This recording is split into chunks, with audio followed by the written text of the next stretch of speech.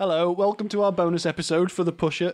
The huffing noise you can hear is not a tiger about to pounce, but Steve-O checking the smell of his edition of the book. I think he's a bit disappointed in the doesn't lack smell of a- anything. Well, as I said, it's too Hence new an the edition, numerous isn't sniffs to check. eke out an odour. To try really hard. Did you smelt my book, didn't you? I did, yeah. That That'd have smelled more- pleasantly old. That was always... For it is an older edition. It is an older edition. And, Mine's new and therefore doesn't smell of well, I'll anything. describe my edition first. Mine's the Penguin edition, which I got a bit confused by. I couldn't work out what year it was actually published because on the copyright page at the front it said published in Penguin Books 1963, but it doesn't actually say when this book came from. And I looked at the back and it said £3.99. I was like, well, 1963, you couldn't have had a price as £3.99. No. And I went onto a sort of website that calculates equivalent prices. If this was published in 1963 and cost £4, it would have been the equivalent of £58 in today's money. And worth every penny. Well, definitely. But actually, as it turns out, the mystery doesn't end there. This was published in 1970, a year before decimalisation, and still has £3.99 printed on it. So it must have, I think it was published very late in 1970 with anticipation for Cunning. decimalisation coming I out. suppose it would have been daft to publish it at that stage with shillings and stuff. Yeah. So, yes, there's a little historical artefact there in There mine. we go. And mine's got a very exciting cover of a syringe with a feather by it. So yeah, so someone's explained a couple of points from the book, and they're on, that'll do. Graphic design being somewhat more simplistic in Penguin's publishing house in those days. The McBain and the Pusher's got a good font. Yeah, it's a nice logo on the front cover as well, actually. That's yeah. true. And it's a nice addition, but yeah, it's uncomplicated, shall we say, in its portrayal of what might come up. It's a bloody big syringe, that's like turkey basting syringe, that. Well, they were, really into it in No those wonder he days. died of an overdose. Just stick it up his nose. Yeah. I've got, and also I bought this on eBay, I think, this book, and inside it's got a mysterious ink pattern on it. And some lines that look almost like some child has perhaps tried to draw something, but not quite. So I'll put a picture of that up, and if you want to interpret it, then feel free.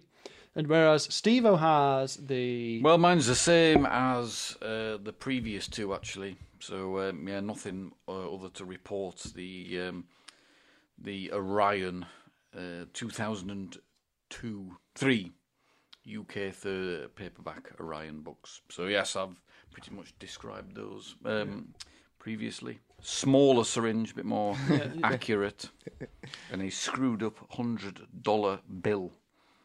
But Morgan's got a variation of this. Variation of the edition, thing. I given have it's the, 3 times bigger. Yes, the Orion 2009. large print edition. 3 books in one omnibus edition, which, it just ridiculously puts the Pusher with King's Ransom, which is, I think, early 60s, is it? Possibly? Something like that. Yeah. Relative, yeah. And Money, Not Money, far. Money, which is early 2000s. Totally Why not? insane. Makes no sense at all. There's no thematic link, is there either, I don't think. No, and someone's just gone, we've got this many pages to fill, which 3 books will fill it? Oh, that'll do. Yeah, and of course then they have to choose one cover for it rather than make a new one. So what's on the cover? It's the cover of King's Ransom. Oh, right. okay. Mainly, it's got a little thumbnail of your edition's cover on the back there. I see. But yeah, I mean, They're nice enough, though, these happy to Orions, get it. actually. I quite happily read all 3 books in sequence. Didn't make any particular sense continuity-wise, but I enjoyed them all. So Fair enough. Talking about books, I was at another good second-hand bookshop in Liverpool today, which was Henry Bone Books near Lime Street Station. It's been around a long time, that bookshop. It has an advantage over Reed's Liverpool by being slightly easier to find the sections for what you want. Sorry, Reeds, I do love you, but it's quite hard sometimes to find the bits unless you know it. Very narrow aisles in there. Yeah, it's quite hard to get around. Neck is quite difficult. It's quite hard to get around Henry Bone, though, because it's got a weird island in the middle of it. It has yeah. But I was looking for a copy of Rabbie Burns' poetry for my partner, Lorraine, And I found a rubbish penguin one. It was the only one on the shelf in the poetry section, and I went to buy it. It was £2. And as I was walking along, I found another copy, an old copy, probably from sort of 1900, something like that, perhaps earlier. And I looked at it, I thought, that's just so much nicer. And it was complete works of Robbie Burns, and it was old, and it was in good nick. Excuse me, it was in good nick. And so I looked inside, and I thought it said £10. And I thought, do you know what? She's worth £10. I'll put down the rubbish penguin edition, and I'll buy this. And I went over to the till, and I passed it to him, and he went, "Oh, all right, okay, 10p." Excellent. So she's also worth 10p. Yeah. At which point, I subtly moved where my fingers were in my wallet across to the coin thing. So that was today's book buying adventure. Excellent. The other thing I wanted to mention about books and Ed McBain, or rather not Ed McBain, Evan Hunter, is I have now read The Blackboard Jungle, Ooh. which is very, very interesting, and I'm looking forward to watching the film and comparing, because I suspect they might not have much to do with each other. Quite possibly. So perhaps we should all watch the film together and that'd be good. and report back on that rock and roll mayhem. So what's the book like then?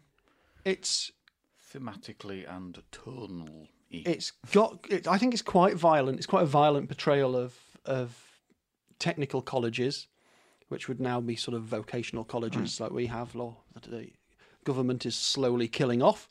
It's some very strong violence in it, but also sort of it goes some way towards an interesting moral point and like a breakthrough and a positive message, and it doesn't quite get there, and bad things happen to the main character who you like, and I suspect the film doesn't do anything like that in quite such a dramatic way. It certainly doesn't have a moment in the book where it says, "And then they listened to Rock Around the Clock and all had a jive."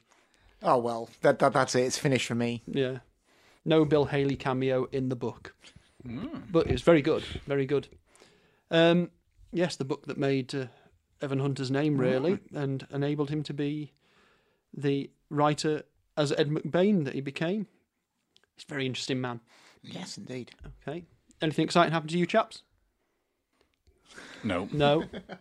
Don't think so. Oh, dear, oh, dear. It's just been getting into the new year, hasn't it? As I said, the exciting golden horizons that we've got. Golden horizons, like you read that however you want, given some of the stories that have come out around about the megalomaniacal Satsuma. So I think we'll leave it at that then, and perhaps go off and should we do a pub quiz? Why not? Okay. My specialist subject, Ed McBain. Bye.